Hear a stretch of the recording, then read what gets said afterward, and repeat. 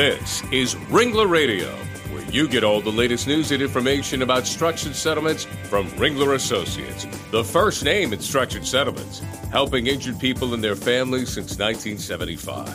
Ringler Radio is made possible in part by Allstate, American General, The Hartford, John Hancock, Liberty Mutual, MetLife, Mutual of Omaha, New York Life, Pacific Life, and Prudential.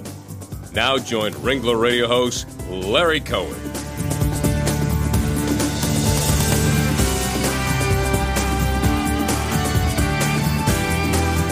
Well, hello everyone, and welcome to Ringler Radio. I'm Larry Cohen, the head of Ringler Associates Northeast Operations, and I want to thank you for joining us again today. Well, we're broadcasting today from the Ringler Associates 2012 annual meeting in beautiful Newport Beach, California.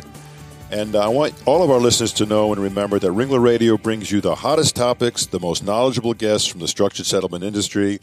And you can find every Ringler Radio show on our website, ringlerassociates.com, and on the Legal Talk Network at LegalTalkNetwork.com. Well, our discussion today is going to center on a very effective combination of financial tools for severely injured plaintiffs and their families. When a structured settlement is blended with a special needs trust, the injured party's quality of life can be substantially enhanced. So joining me now for much, much more on this is my Ringler colleague and friend from New York City, Carmella Limongelli. Mella has 20 years of experience with structured settlements. She's attended more than 1,000 mediations. Wow, Mella, that's a lot. I have no life. And uses her creativity to formulate settlements using structures as a foundation. Plus, she's a great mother and has 2 beautiful dogs. I do know that. Yes. Welcome, Mella. Thank you, Larry. It's always a pleasure to be here with you. The feeling's mutual. Well, also joining us is our special guest, attorney Jay Sangerman from New York City. Jay has a decades-long national reputation in the use of supplemental or special needs trusts. Jay's also known for successfully arguing landmark cases in elder law and estate planning, and he's been responsible for several changes in the law. A warm welcome from Ringler Radio to you, Jay. Welcome. Thank you very much. And I would say welcome back, because you're a returning guest to our great show. After many times. And yes. It's a pleasure to be with Mella, who I've worked with probably for most of that 20 years. Yes, you have. That's great. Well, listen, Jay, for our listeners who may not be totally familiar with the concept, why don't you tell us, what is a special needs trust? Special needs trust is created by federal law in 1993, over 93, for the purpose of providing for a injured person to have funds available for that injured person while not being counted for either Medicaid or supplemental security income purposes. I kind of describe a supplemental needs trust as a shoebox. Mm-hmm. And whatever's in that box, if properly managed, does not count vis-a-vis for eligibility purposes. So therefore, the cash in the box doesn't count.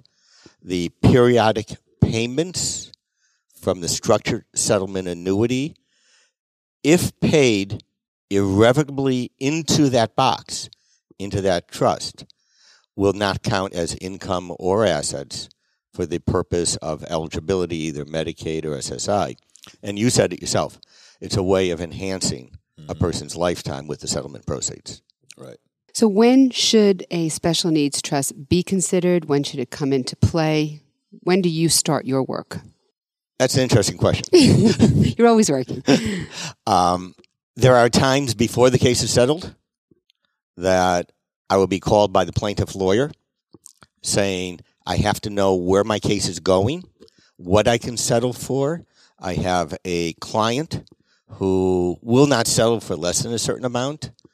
Is there a way I can show that through the structured settlement annuity and through supplemental or special needs trust that there will be more than sufficient assets available? Remembering that if you do a supplemental needs trust and you have Medicaid eligibility, Medicaid is going to pay for all those medical needs of that child or adult, as the case may be, of anybody under the age of 65 when it was created, but during their entire lifetime. So just like a structured settlement is a settlement tool in litigation, so is the special or supplemental needs trust. There are times I'll go to mediation. After a case is settled, it'll be a discussion of how to enhance those settlement proceeds. Again, through the various tools we're talking about. And most important is how it all fits together. And lastly, as in the case Mel and I are working on right today, I don't know if you saw the email, of seeing that the documents are properly drafted so that the settlement, the cash, the annuity, the supplemental needs trust or non-supplemental needs trust all fits together. Well, what's interesting is when we get a case and the claimant is someone who's got very little in the way of income, and they're on Medicaid now, and they're going to receive this settlement proceeds, they're going to get disqualified from Medicaid unless there is this special needs trust created, as you've talked about. So when we see these cases that have these elements, we need to bring someone like you into these cases to properly draft the trust documents and to properly make sure that all of the elements are there. And Mella's comment about when do you get involved in these cases, we like to get you involved fairly early so those documents can get squared away. What is your role when it comes time to trying to figure out where the money's going to eventually lie, in a bank trust or some other trust? Do you help the plaintiff attorney and those folks to try to get that done? The first question is, should there be a supplemental needs trust? Right. Not every case is a supplemental needs trust case. If the settlement proceeds are sufficient, if the needs of the individual, medical needs, can be met through private health insurance, there may not be a need for a supplemental needs trust. If the periodic payments that come in will cover the medical premium in private health insurance. If mom or dad, if it's a child case, are working and have private health insurance, there may not be a need for the continuity or the creation of a Medicaid eligibility or having to answer to a city or a state or governmental agency. Or lose control of the ability to manage and deal with those funds on their own. Well, that depends on if it's a child or an adult. Mm-hmm. But absolutely, many adults who are mentally competent but disabled, physically disabled, they want to have that control. But the other thing I always explain to them is under the federal law, a supplemental needs trust can be created any time prior to age 65. Created and funded at any time prior to 65. So somebody decides, I don't want a supplemental needs trust today, or a parent for their child, I don't think I need it. The case can settle. The structure put in place for the settlement, 10 years later, 20 years later, they can always do a supplemental needs trust. So that decision is not an irrevocable decision. That's number one. But number two, I make sure at every client meeting, I explain the options. I want them to know what a supplemental needs trust is. I want them to know the benefits of it. I want them to know what Medicaid will get back from that trust at the termination of the trust or the death of the beneficiary. I want them to know their options and then to choose. So how is the investment strategy formulated? Where do you come into play there? I believe in teamwork. I know that from our last meeting together. It was a great team. And the attorneys I work with know that too. Okay. In every case, an attorney, plaintiff lawyer, and sometimes it's the defense lawyers that call me and say, Jay, I cannot settle the case. I want to bring you in. And it may be that the insurance carrier actually pays my fees or the fees of somebody like me to come in to explain to the plaintiff lawyer how a plan can be put into place at less dollars at an area that the case can settle at, which makes the plaintiff lawyer happy too, because they know they can settle the case. I believe in teamwork. My brother was a salesman, and he taught me you never sell, you teach. And that's what teamwork it really is. I teach on what the options are for the funds. The structure broker, I always say there should be a structure broker present, whether or not there ultimately will be a structure. But the family has to know, or the client, him or herself, have to know, and lay out and teach what it is, and don't sell it. And then put together a plan. What are the medical needs? What is the psychology? What's the emotions of the family? Some people really don't need future Medicaid, but they've been involved in it for so long, there's a comfort factor. Others have said, I want out. I want to be released from Medicaid. So I think there has to be, we're not psychiatrists or psychologists, but as good planners, the first thing is to understand who the family is, what the medical condition of the plaintiff is, to read the medical reports, to read the life care plan. And then the discussion, I think, will develop the plan. Interesting. Well, what features should the trust have to Okay. qualify and really be the appropriate one? There's certain features I know that must go into them. Okay. Give us an idea of those. If you're doing a supplemental needs trust, Yes. if the decision is to retain Medicaid and or supplemental security income benefits, one, it has to be under age 65. The documents have to be done right, as I said already. Under irrevocably assigned as the annuity. It has to have Medicaid's remainder interest in the trust, meaning upon the death of the beneficiary, Medicaid is entitled to recover for all Medicaid paid, that's what the statute says, up to the amount that's in the trust. All Medicaid paid, though, is a question of what that means. If you're in New York, New Jersey, other states, all Medicaid paid means lifetime Medicaid. So if you settle the Medicaid lien for less than full lien, that remaining Medicaid lien that you didn't pay might come back in upon the death of the beneficiary. The family has to know that. Medicaid and a Medicaid lien can only obtain or collect causally related Medicaid, that which you're being paid for. Right. The subrogation or indemnification for what's been paid.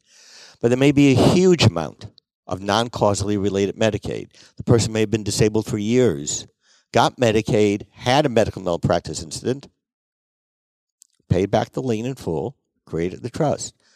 Depending on what state you're in, upon the death, all that historic Medicaid may come back to play. So you have to do that analysis. How much can come back? Is it worth it to come back? But the trust must maintain a provision that Medicaid gets reimbursed. If you're in court, and it's a court-ordered trust, you have to know what the court's going to require. The trust has to be created by a parent, a guardian, a court, a grandparent.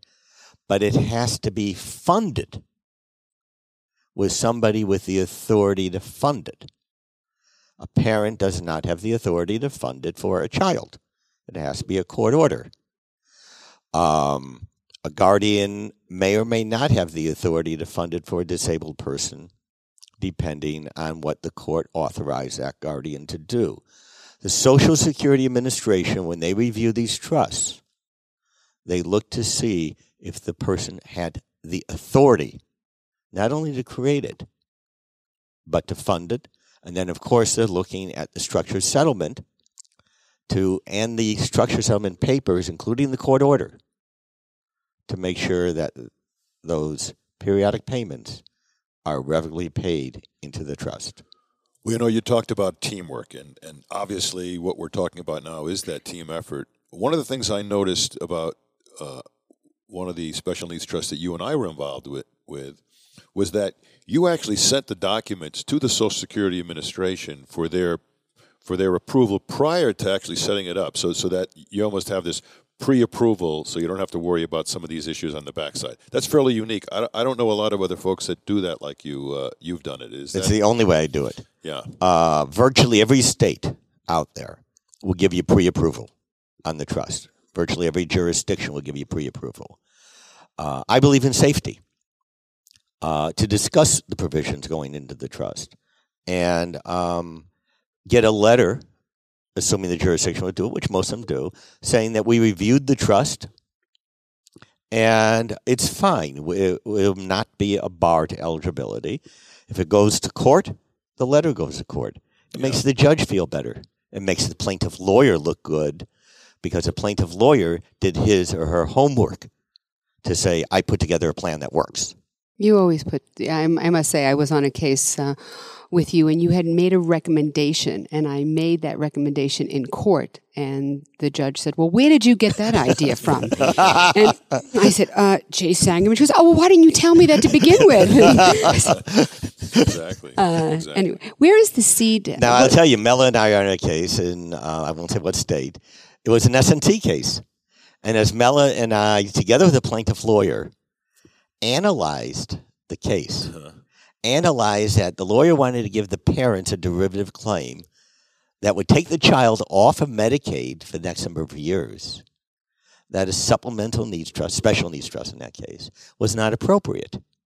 So the documents are done in a way that, hey, it's a trust that's not a Medicaid trust, but it has a provision in that if there's a reason to change it to a Medicaid trust in 10 or 15 or 20 years, which may happen, we can do that.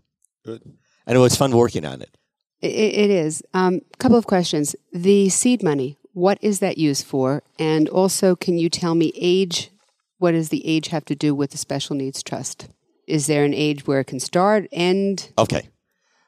The special needs trust can be lifetime.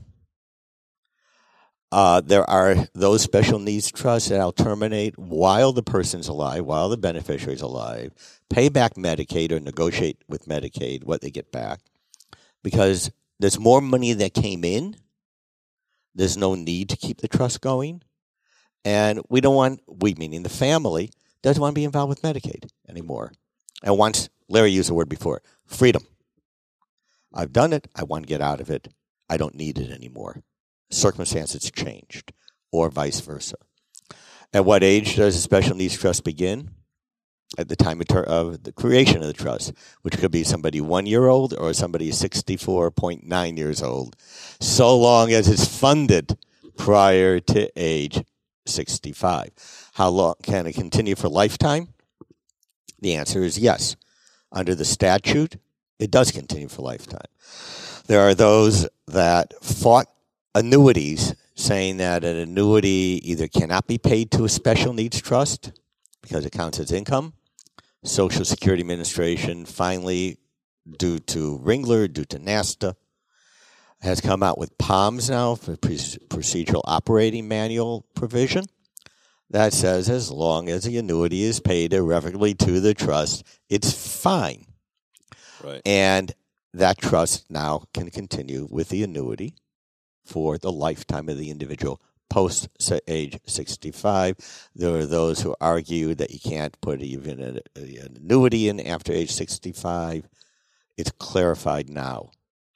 Sometimes you still have to fight the battles, but we like to think it's clarified. But in addition to the annuity flowing into the trust or cash flowing into the trust, as Mella mentioned, there's seed money that goes in early. That's correct. What are some of those uses and needs for that seed money? What's the requirement there, and why does seed money make a difference?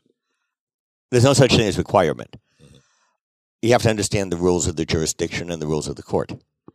I give you the example. New York City says if there's more than $200,000 in the trust, cash in the trust, we want a professional trustee, a bank, an accountant, a lawyer. Mom and dad say, I want to be my child's trustee. I'm mom, I'm dad. Hey, fund the annuity greater. So there's less than $200,000 in the trust. New York City says if there's more than $100,000, they need to be bonded. Many parents can't get bonded. Many people can't. Put more into the annuity.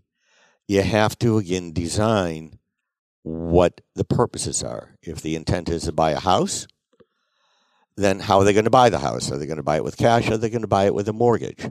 You have to put together the plan to understand. And I think this is probably part of the hardest part when you sit. Mm-hmm. Many people may think there's a lot of boilerplate here, whether on the annuity side or the attorney side. I use the word fun, but it is. It's mentally stimulating to design a life plan. The attorneys hire somebody to do a life care plan for litigation. What we are doing, what your planners are doing as structured settlement planners, consultants, together with the attorneys, is creating a future plan. There is no rule of the road. To do lump sums for a child who is significantly disabled and to create a college fund doesn't make sense. But not to create a college fund for somebody who is physically disabled also doesn't make sense in the annuity. So it's really, and working with people like Mella, you bounce these ideas out, and then you lay out the various proposals. Right. And it's all about the team concept again. So now you have this seed money flowing into the trust, and you have an annuity flowing into the trust. Correct. In our example here. And now the claimant dies prematurely. He dies. And now we've got funds that are sitting in that trust coming further in an annuity, potentially with a guarantee period in there and some seed money that hasn't been spent. You mentioned that Medicaid has a lien against those funds based on what they've paid in the past, especially to do with this particular incident or this particular injury. What's your experience about Medicaid flowing in there and trying to grab the funds that are sitting there to pay off those liens? Do they ever not do that? Is that boilerplate for them? I've never seen them not do it. Some jurisdictions might negotiate the amount. Others say, hey, that money was intended for the beneficiary. The beneficiary died. We want our piece back for what we paid. But the issue I thought you were getting to is against what do they collect? Do they collect against the funds in the trust? Or do they collect against the funds in the trust plus the present value of the annuity of the future payments from the annuity? And that's a jurisdictional issue. Some states say that the annuity must be commuted upon the death of the individual to present value, paid out in one lump sum, paid to the trust, and then Medicaid can collect against the trust. Other jurisdictions say, no, we're not going to go after the structured settlement as part of our remainder interest. It's only what is in the trust. And that's why our documents cannot be boilerplate. Neither the plaintiff lawyer's documents, the attorney that drafts special needs trust, or the structure broker's documents. They have to be drafted for the rules and regulations of that particular jurisdiction. So let me be clear on that. In certain jurisdictions, are you saying that if there's a guarantee period in the annuity, and in the annuity is a beneficiary designation for the parents, let's say, of a child or for right. or spouses, certain jurisdictions, those guaranteed future annuity payments may indeed flow to that family beneficiary and not get set upon by Medicaid. In That's certain correct. jurisdictions, they would be still able to reach into that Medicaid. Even within the state of New York, different counties do it different ways. Yeah. More and more are reaching into the structure of what I've seen and creating their rules, whether or not they're written rules or not. And they want to look at at all the documents, all the settlement documents, the annuity documents, to see where it flows. And what I've seen is the structured documents could be done correctly and say it flows to the trust. But the settlement, the order drafted by the personal injury attorney says it goes to the estate. So what I see as my job is to review those documents to see that they flow in whatever way the jurisdiction wants it or requires it to flow. And there's a consistency among the documents, so there are no conflicts. We hope so. Yeah. The other thing is I make sure that the broker, I always tell plaintiff lawyers, and they don't do it always, to give the document to your structure broker to make sure that that structure broker has reviewed all the documents that are going to court, if there's a court, or all your settlement documents that you're drafting to make sure that there's a consistency. Well, everything we're talking about so far indicates for sure that you need expertise when you're dealing with these issues, and dealing with folks like yourself, Jay, makes our jobs so much easier and protects everybody in the process, which is important for everyone. Well, let's take a quick break right now, and we'll be back in a minute with much more with attorney Jay Sangerman and my co-host, Carmella Limongelli, when Ringler Radio returns after this. We'll be right back.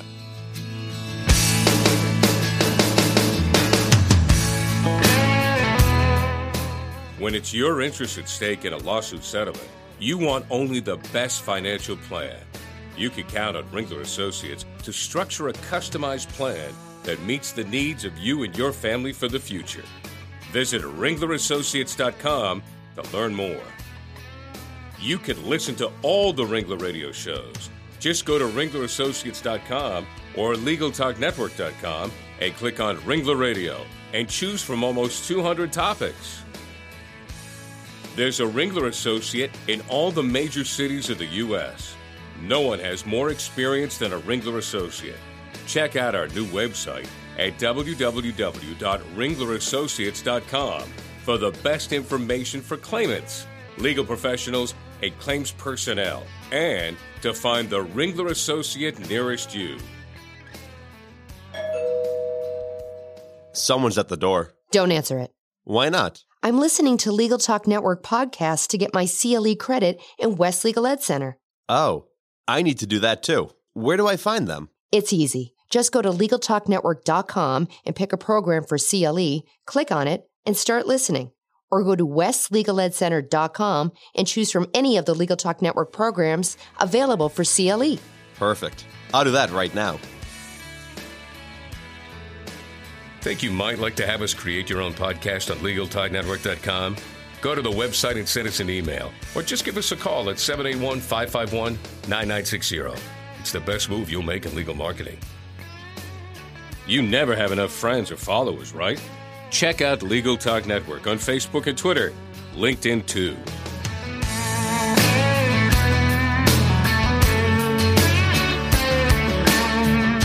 Welcome back to Ringler Radio. Glad you could join us. I'm here with attorney Jay Sangerman and my co-host and Ringler colleague, Carmella Limongelli from New York City. Our topic, of course, is special needs trust and how structured settlements mesh with special needs trusts. So, Jay, in light of what's been happening recently in the public forum, congressional activity, we know on the Medicare side, there's a lot of activity trying to make sure that funds are coming in and funds are protected. There's no question we have budgetary issues. Do you see something coming down the pike in the Medicaid area where some of the rules around special needs trust, this protective process, is it changed in any way? And do you find there's going to be, or do you think there's changes on the horizon for the actual special needs trust and the structured settlement? I don't think there'd be any congressional change, although there is a bill that a congressman has drafted. There is a bill he drafted about a year or so ago that I reviewed, and I don't think it's proceeding anywhere. So let's not talk about that. I think the changes are coming locally. Medicaid districts, because of your budget, are far more aggressive in how the funds in the trust are being utilized and making sure that they are used specifically for the beneficiary, that parents are not getting some benefit that they should not be getting. There's always a pour-over to parents. But aggressively requiring annual accountings of how the funds are used, asking questions of how they're used, objecting that they overpaid for television where the child didn't need such a large TV, or the vacations. So it's really happening on a local level. I think that the other area is on the annuity side, where more and more districts are looking to, of what I've seen at least, to collect against the structured settlement when the person dies. This whole thing is still relatively new. S&Ts, the law is 93, but beneficiaries are dying now. Districts are learning what the remainder interest is, what they're getting back, what they're not getting back. And I've seen them becoming a lot more, boning up a lot more staff, sometimes much more difficult to deal with within the special needs, which is, again, the reason, even though I do a lot of special needs, about half of the time people don't do them after I talk to them and do a different kind of plan because they realize that maybe now is not the time to do it. Maybe to switch later. But that the life could be a lot better for the beneficiary of the trust, the child, the husband, the wife, the parent, whatever, under age 65. Well, we know that Medicaid is a state-by-state process, a state-by-state and county by county, and county by county, and you've laid that out, and you've said many times in our discussion here that depending on the jurisdiction, and states are undergoing tremendous budgetary issues. California, for example, is a big one. So I think we can all, even though life is pretty static right now, I think we can all point to one thing, that change is on the way, and to the extent that some of those rules you talked about might get tweaked a little bit, we all ought to be alert to that, and you're going to be the one that's going to be on top of that more than anybody. So folks like yourselves are the ones that we need to rely on to really help us in that. And I think the more that we review those rules and try to abide by those rules, and on one hand protect Medicaid's interest, right, the more that Medicaid will not seek to change the statute or the rules. Exactly. Very good. Well, with that, I think we can close. Jay, if someone wanted to get in touch with you to learn more about Special Needs Trust or maybe to engage your services, how would they find you? My website is sangerman.com, sangerman.com. My telephone number, all my contact information is right there. Great. And my email is jjsangerman@sangerman.com. The letter J, the letter J. That extra J threw me many times. Larry, it was a way to stop spam by adding another letter. Well, see, that's even a better reason. And Mela, how would someone get a hold of you? You can go on the Ringler website, and I'm in the New York office, and my email, should I dare even spell it? Well, I tell you, it's now or never. It's C. Limongelli, Limongelli, at ringlerassociates.com. Great. And then my phone number is there, which is much easier. Terrific. And you can reach any Ringler Associate on ringlerassociates.com. We've revamped our website. It's terrific. It's great. And I think you can get all kinds of information, especially about Special Needs Trust. And, Jay, I think you'll approve of what's on there for sure. And you have a brochure on that. We've got brochures. And in today's marketplace of communication, we can be getting all of you information anytime you need it. And you want to listen to Ringler Radio shows, you go to ringlerassociates.com or LegalTalkNetwork.com, and you can actually download this on your iPod, this show right here, Jay, and people can learn about Special Needs Trust as they're sitting there relaxing with a drink. Larry, my children's as always, it's been a pleasure. It's a pleasure. Thank you. Nice doing with Mela. Jay, absolutely pleasure having you here, Mela, as always. So all of you out there, hope you've enjoyed what Jay Sangerman had to say. It's very informational, very informative. But for all of you now, go out and have a great day. Bye-bye. The views expressed by the participants of this program are their own and do not represent the views of, nor are they endorsed by, Legal Talk Network, its officers, directors, employees, agents, representatives, shareholders, and subsidiaries. None of the content should be considered legal advice. As always, consult a lawyer. Thanks for listening to Ringler Radio, celebrating its 7th year on Legal Talk Network with over 1 million listeners. Ringler Associates, the first name in structured settlements. Visit ringlerassociates.com today.